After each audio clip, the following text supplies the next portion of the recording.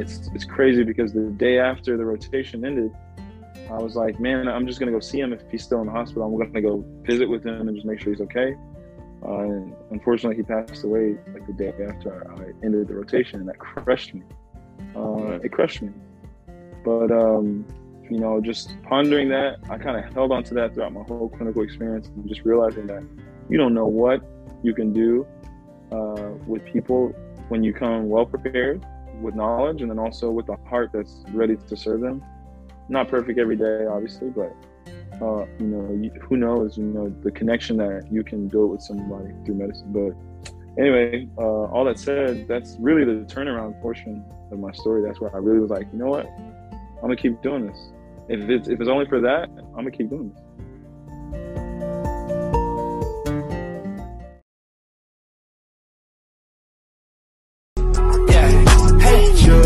Heard you got that drip, drip, drip, drip. Yes, something for my wrist. Paparazzi sound like flick, flick, flick, flick. What is up, fam? It's Dr. Dale, the author of How to Raise a Doctor Wisdom from Parents Who Did It, the author of Black Men and White Coats, author of the Dr. Doc Children's series, author of Pre-Med Mondays, and the author of a new book I'm about to drop here in a little bit, which is going to teach doctors how to self-publish and write books too. And this is Black Men and White Coats podcast, a place where Black clinicians have the platform to share their stories with listeners like you or viewers if you're watching on YouTube or IG or wherever. Man, super excited about my guest today. Before I introduce you to him, I just want to say thank you for everybody who's been riding with us over the past year. It's been almost a full year since we put out the documentary. And man, that documentary was all over the place, man. Man, it was all over the place. News everywhere, Forbes, all that stuff. And over 1,200 screenings across the country, majority of med schools in the U.S., churches, schools, community centers, everywhere. So, man, just super excited. Just want to say thank you to everybody who's just rocking with us for the whole documentary. Man, it's been some good stuff. If you haven't seen it, make sure you check it out, bmwcmovie.com, and just read the descriptions and get plugged in with Black Men and White Coats. Man, all right, I'm super excited about my guest today, for real, though, because he's an IG star, man. He's an Instagram superstar. I was telling him a little bit ago, he might be the best dancer on Instagram, the best doctor dancer on Instagram. I should say that, but he might be up there, man. It's a competition, man. If you're on Instagram, you know him. Y'all call him Dr. Iggy on Instagram. It's Dr. Matthew Igbeneghu, but Dr. Iggy is what he goes by. Is that your official? What's your handle on Instagram? Just so I can get that out of the way right now. Yeah, it's doc.iggy. There you go.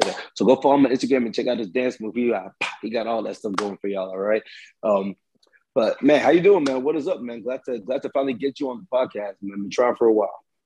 Yo, man, it's a great honor to be here. I remember when you first approached me years ago about this concept, not even this, and now I'm on a podcast. So it's amazing. Thank you. Yeah. It's been fun for me, kind of watching you over the years, you developing as not just a doctor, but the stuff you're doing outside of medicine. But here's the deal. So I'm just glad to have you on here, and the listeners want to know about Doc Iggy, so we gotta give it to him, right? We gotta give it to him. Before even Doc Iggy, right? So there was something before Doc Iggy, and you're a big personality. You're vibrant. You like to dance and all that stuff, and you're out here trying to make change. Where did that come from? Is that from your parents? Tell me about your parents. Where did that come from? Man, my parents, they're two immigrants from Nigeria. My dad is like relatively a city boy, and my mom's like more from like a village atmosphere. And I mean, they met at a wedding. Just happened to be a family party of my mom's, and my dad was there and basically told a young kid to go get her attention, and eventually approached her, and pretty much history from there. And so they migrated here, went to Jackson State, got their master's. Both of them got their master's there in accounting. Had all my four sisters, then came to Dallas and had me, where I was born at the hospital that I'm now at, that I now work at. I was born there. Oh, for real? And yeah. Oh, so you're Dallas. So you've been here your whole life. Did y'all ever leave and come back, or you just been in Dallas the whole time? All I know is Dallas. Richardson, actually. I was raised in Richardson.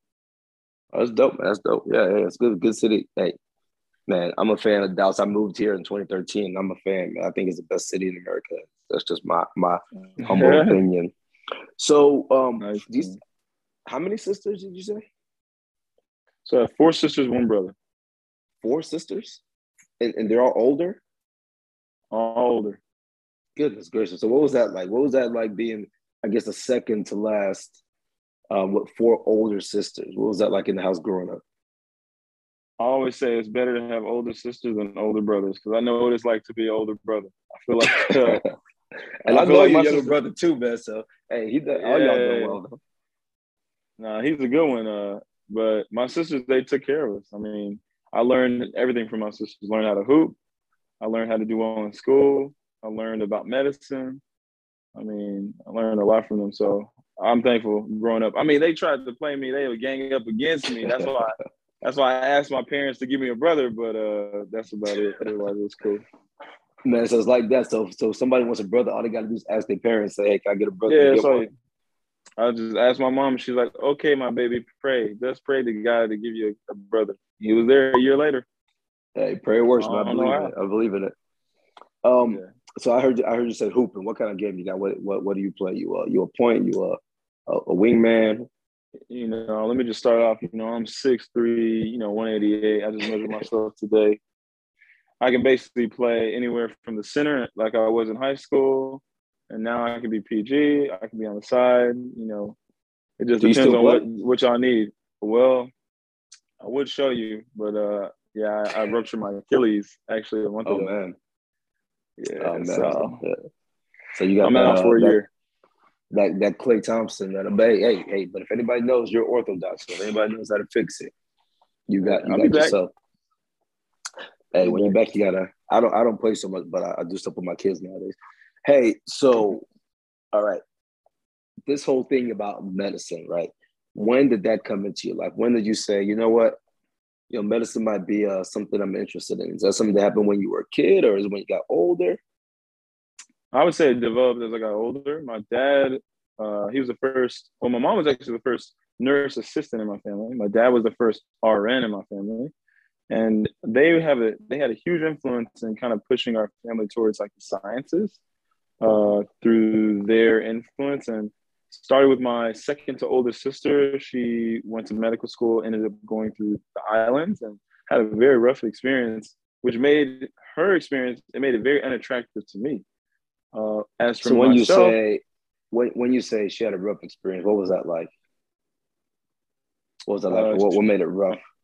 I mean, she was the first person to pursue a medical degree, so no one in our family could provide true support to her. We were all in the dark. We were kind of looking to her as a hero. Every step she made, she would seem like a hero. But now, when I look back, now that I've been through it, I realize she was going through it, and what that means is, to go to to suffer through MCAT with little guidance is difficult. To go to international school, a Caribbean school, without guidance is pretty tough. To come back and match to a U.S. residency, it's pretty difficult. And then also to understand the biases against IMG graduates and training programs. She kind of made all that kind of clear to us and encouraged us to be trained in the U.S. So she detailed her whole journey for us, and I owe her a lot of my success. Yeah, I mean that goes to the thing that kind of like why Black men and white coats even exist. This idea of mentorship, right? And having that the fact that I don't know if you were ever thinking about going that route, and I'm not saying that that's a right or wrong route. I know every individual has to think about what's right for them, given their specific unique circumstances. But the fact that you had her to tell you that, man, that's huge. That you had her to kind of guide you through that. Well, what kind of kid were you? What kind of kid were you? Well, what was tell me about a young Doc Iggy, like elementary school. Yeah, so young Doc Iggy, obviously rough. I had a few knots on my head because I kept bumping my head into the wall. Surprisingly, I didn't lose that many brain cells. But outside of that, I was the guy who would break apart the computer, who would break apart the vacuum, who would put toys together, build things. So from the jump, I had like an engineering mindset. I loved electronics. I was obsessed. I watched YouTube videos about it. When YouTube finally came out, when I finally got, internet, that's my lifetime. But that was me growing up, and I was obsessed about it. And for the longest, I wanted to be an engineer, actually. So that story changed when I got to undergraduate, and that was the first time I had a taste of, I had an epiphany of the body as a machine. I think God gave me the epiphany, but the body is so analogous to the technology we have. You know, simply you can think of your nerves like wires. You can think of your energy sources that you store in your body like batteries. You can think of, you know, your joints like the mechanical joints, gears that you see in the machines. And the only difference I think between a person's body and a machine is the soul that you have, the eternity that you have to relate to other humans, all the unspoken things, the emotions. And I at that point realized that, you know, I could take my same interest in engineering and apply it to the human body, but also affect their soul. So that's really why I did medicine, honestly, at the end of the day. I love that, man. It's funny. I'm not sure. It makes perfect sense, but I'm not sure I've ever really thought about that. The body is just, you know, for people who were in engineering and end up coming to medicine, that y'all might view it that way, right? The body is just a super, super complex machine, the most complex machine that you're ever going to see. Mm-hmm. And so when you put it like that, that really does, yeah, that really does make a lot of sense. When you decided to make that jump or whatever, switch to medicine, uh, what around you kind of helped you on that journey? Being like, I think about when I was a kid, right? Um, I watched the Cosby Show. I watched A Different World. So I had those external things that were kind of around me that kind of helped me. My big brother went to medicine, but excluding him, I'm talking more media. So right now you're the IG guy, you're Doc Iggy, right? So kids can go on Instagram and they can see you on IG and they can look and say, oh, wow, this is cool. This is what doctors are doing. As a matter of fact, that's why we started Black Men in White Coats. People don't notice, but like before we started Black Men in White Coats, there was no Doc Iggy. There was none of that on Instagram, right? There was no real Instagram. There was none of that on Facebook. So when we put up Black Men in White Coats, I can't think of anything that was kind of making Black medicine look cool before we came out with Black Men in White Coats, right? So what did you have that kind of pushed you and said, hey, you know what, maybe being a Black doctor could be something I want to do? I had my sisters. That was really it. My oldest sister, I told you the story about her. She inspired my fourth sister into medicine too. So and that's my closest sibling in age. She's 3 years older than me. So we were in school at the same time. We were going through things at the same time. We played basketball together at some times. So, you know, I looked up to her and she was a little bit closer in age. So I could see her through the process too. And I was encouraged at really what happened. So I was surrounded by that. That's what encouraged me, by vision. But the truth is, the reason why I didn't go into engineering kind of stems back to the end of high school, going into my freshman year of college. Do you want me to share about that? Yeah, definitely. So basically, high school, you know, I was honestly an underdog at mostly everything. I was in all AP classes, kind of dorky, not really that cool kid, but also I played basketball. And like, so, you know, if you play basketball, you gotta be a cool kid to a degree. That's the stigma. But I wasn't really that good at basketball all through college, all through high school. So I was always in the middle. I wasn't that smart and I wasn't that good at sports. You know, I wasn't that cool. But I did my best. Regardless, I did my best in everything I did. And really, my senior year of high school, I turned around, got better at basketball. My grades were pretty decent. And I graduated top 11% of my high school class. But in Texas, the top 10% gets automatic acceptance to any state school. Well, I was top 11%, but I was like, you know what? I play basketball. I'm well-rounded. These people are going to give me a pass. Well, I applied to my top two schools. I didn't get accepted. So it put me in this whirlwind of applying to schools, which my third choice. What were your top two? So top two was UT Austin and Rice University. I got a small little letter that said thanks, but no thanks. You see, hey, UT Austin and Rice, y'all see that? Y'all hear that? Y'all passed up on an orthopedic surgeon. There you go. Yeah. There you go. Now they know. Now they know. I had to ask you so I can call them out. I had to ask you just so I can call them out, man. Yeah. So Texas A&M put me on a wait list, and only 500 out of 2,500 get off that wait list. And by God's grace, I got off the wait list. But what that meant was when I got to Texas A&M, all the majors were full. All the student housing was full. So I had to go into general studies. When I went to general studies, obviously after going through that experience of the scare of not getting into college, not being able to live out my dreams to be a biomedical engineer or even a doctor, I hustled. I took all the basic science courses I needed, and all the intro level history courses I needed as a freshman. And I hoped and I worked to get almost a 4.0. I didn't get a 4.0 only by one question on one test. I would have got one question right on one test. I would have had a 4.0 that first semester. So I used that GPA as a means to apply to a new major after my first semester. So I went to the advisor's office and I just sat down in front of her, and she was like, okay, I hear you want to change your major. I was like, yes, I'd like to change it to biomedical engineering. And this is all before, my file's open or anything. She just kind of sits back, says like, ooh, yeah, I don't know about that one. That's a hard one to get into. And I was like, really? She's like, yeah, they only take like maybe 5 or so a year. And I was like, there's 50,000 people at the school. I guess they take 5 a year. I just kept going in the conversation. So I was like, well, what about like another form of engineering? She's like, they're pretty much all the same. I was like, Then I started defaulting, okay, my sisters are pre-med. Maybe I could just do a general science major. So I was like, how about biomedical sciences? Because that was like the premier pre-med major at Texas A&M at the time. And she was like, that's really competitive. And then I was like, just start rattling off other things like chemistry and bio. Like, what is that? Like, and so then she begins to open my portfolio. And then she starts, and by this time I was already frustrated. I was like, dang, I came here for some hope, some guidance.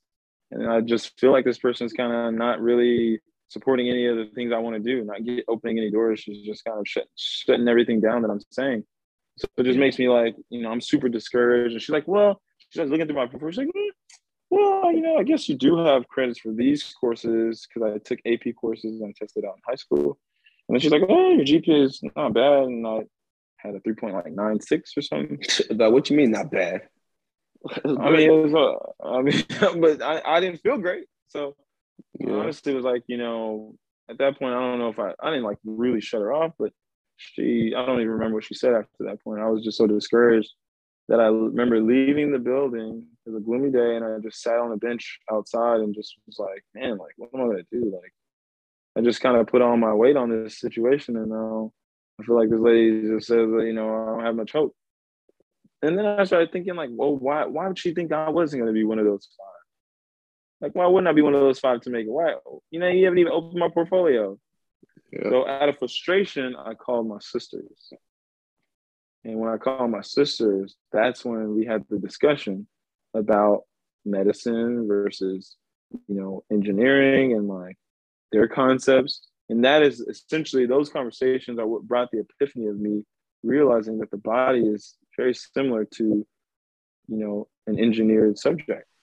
And that's when I was like, let me look more into this. And they actually both ironically did sports medicine or kinesiology. And that's when I decided to do kinesiology. But I also at the same time applied for a pre-med program the following summer to confirm the passions that I had. And indeed, when I went to that rotation, that's when I confirmed the passions for medicine. I mean, I went to that enrichment program, and that's where my whole dream, it was SMDEP, Summer Medical and Dental Enrichment Program. I went to Case Western in Ohio, and I actually got waitlisted to that too. But anyway, it maybe it says something about me.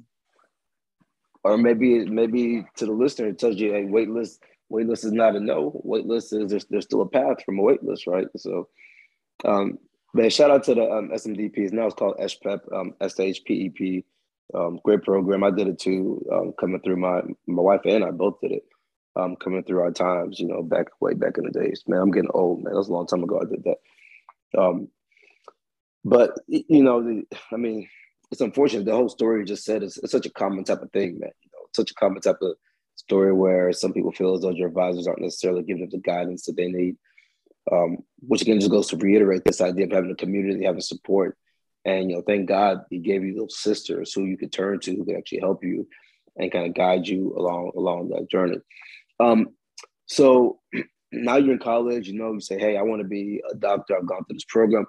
I love it. What was the hardest part of those years to actually get through that college journey and become a doctor? What was the after you decided you want to be a doctor, what was the moment that slapped you in the face and made you say, whoa, I might have made the wrong decision? Wrong decision. That didn't come until I was already in medical school.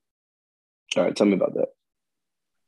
Yeah, so I got through my first 2 years of didactics, and now I'm in the hospital, clinical environment. It's my first rotation, and I was on the first month of internal medicine out of 3 months. And I just remember getting there, and I just felt like a complete idiot. I felt like everything I had studied, everything that I'd known before was not applying or clicking to a point where I could apply it. And you're in Galveston now, right? So you went to undergrad at Texas A&M and you went to med school at University of Texas Medical Branch in Galveston, right? Yeah, I'm in Galveston. I started internal medicine. I just feel like an idiot. And I felt like I didn't know, like none of the concepts were clicking. I just felt like nothing was translating. All of the basic sciences weren't translating. So, and then I started learning like all the layers of medicine. There's so many layers. It wasn't just a simple vignette. It wasn't as simple as the science that you learn, like test tubes and chemistry. You're dealing with people now. You're dealing with social issues. You're dealing with time that you have to get up early and work with the time that you have every day to serve all these people. And it was super overwhelming. Mind you, then you got to work with the residents and the attendings and your knowledge checks. And I just felt like it was super overwhelming. I felt so challenged. And I was like, my quality of life is just depressed so much. Like, is it really worth it? I'm only halfway through this. Maybe I could use my kinesiology degree. Maybe PT will be something a little bit better, or being a personal trainer, or being, a physiatrist. I don't know, doing something else. But that was a moment where I was like, dude, I don't know if I can keep doing this. Internal medicine. So you're a third year med student, and you're out of the classroom now when you're sitting in the ward, you're taking care of patients, and that's when you're getting the smack in the face. And it sounds like what something we talk about all the time, imposter syndrome, right? It sounds like this whole idea, like you're feeling like, man, I'm not built for this. When you already got into med school, you already passed the classes you had to do for them to allow you to be on the wards. So obviously they thought you were built for it, but now you're doubting yourself, saying you're not built for it. So what made you change your mind and say, you know what, I really am? Because you're an orthopedic surgeon, so that means you ended up doing well. So, for the people the listeners who might not understand the way this game is played, there's certain fields where you pretty much have to do well to get in. Doesn't mean you can do another field and not have done well. For example, you might get top scores and decide to do a field that's not as competitive, right? But then there's certain fields where you're just not going to get in unless if you've done well. So, you've done well to a certain extent at least. So what was it that got rid of that imposter syndrome and gave you that confidence to let you know, hey, you know what, I'm built for this? We'll be right back. We need more black men in white coats because we need to save the lives of more black men, period.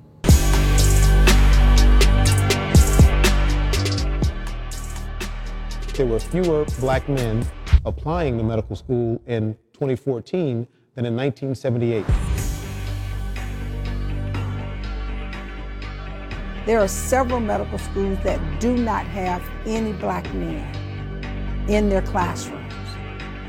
When that is the case, and we're in a learning environment, there's going to be different conclusions made about how to care for people if there are not diverse people around the table. You need to care about your fellow man and woman, otherwise we all suffer. So the reason why white people, white women should care about diversifying the physician workforce, which includes black men, is because it makes it better for all of us. Historically, the system wasn't designed for black men to succeed. My mom, on and off drugs, in and out of jail my whole life, and becoming an orthopedic spine surgeon, if I can do it and come from that environment and everything that I went through, I think you can also. There are little black boys out there who see me on TV, who see me in this role, and who may not have ever thought that they could be a doctor, much less Surgeon General, who when they see that, all of a sudden think, I can do that too. We're approaching this as though it's a problem versus realizing that we have a crisis on our hands. What's the impact if this problem doesn't change? Black people are gonna continue dying. Yeah, ain't no time for stressing, I've been really stepping. Ooh, ooh. Yeah, if you wanna go get it, stop playing around. Really got on racks, ain't playing around. Wanna go get it, stop playing around. Really got on racks, ain't playing around. Black man, white coat, shit, we up right now, yeah. You gotta set you a goal. BMWCmovie.com.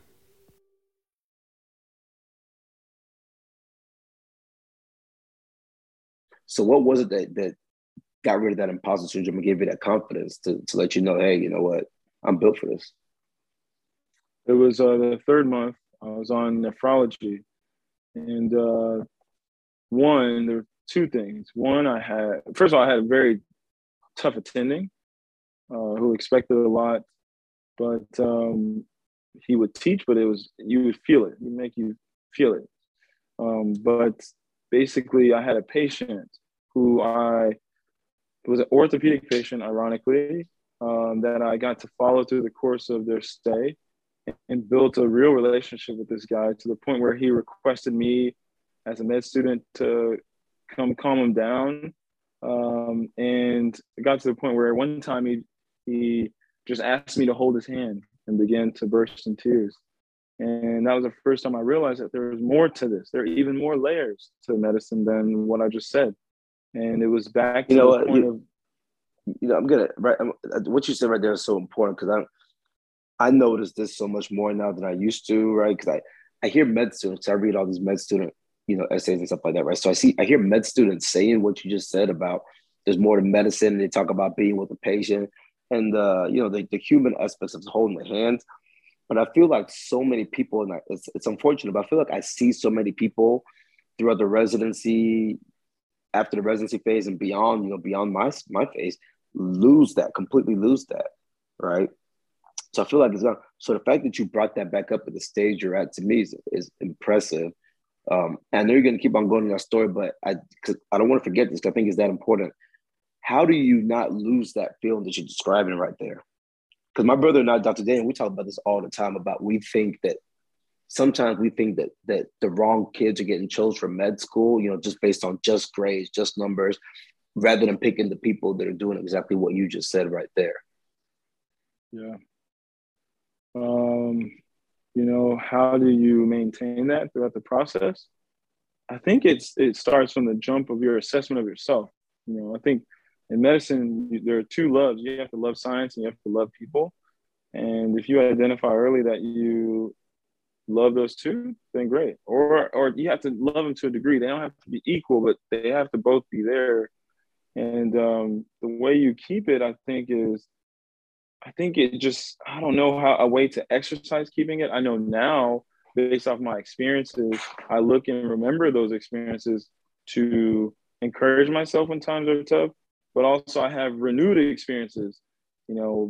When I could just stay steadfast on the journey, I realize I encounter patients who will give me a refresher and tell me, remind me that I'm here for more than just the scientific, reasoning of how I can help you. And if that gives you life and energy, then you will be revived by medicine. But, it's not like you can't go into medicine with thinking of people as subjects for business, or else you'll be disappointed. You'll get burnt out because there's so much work dealing with humans.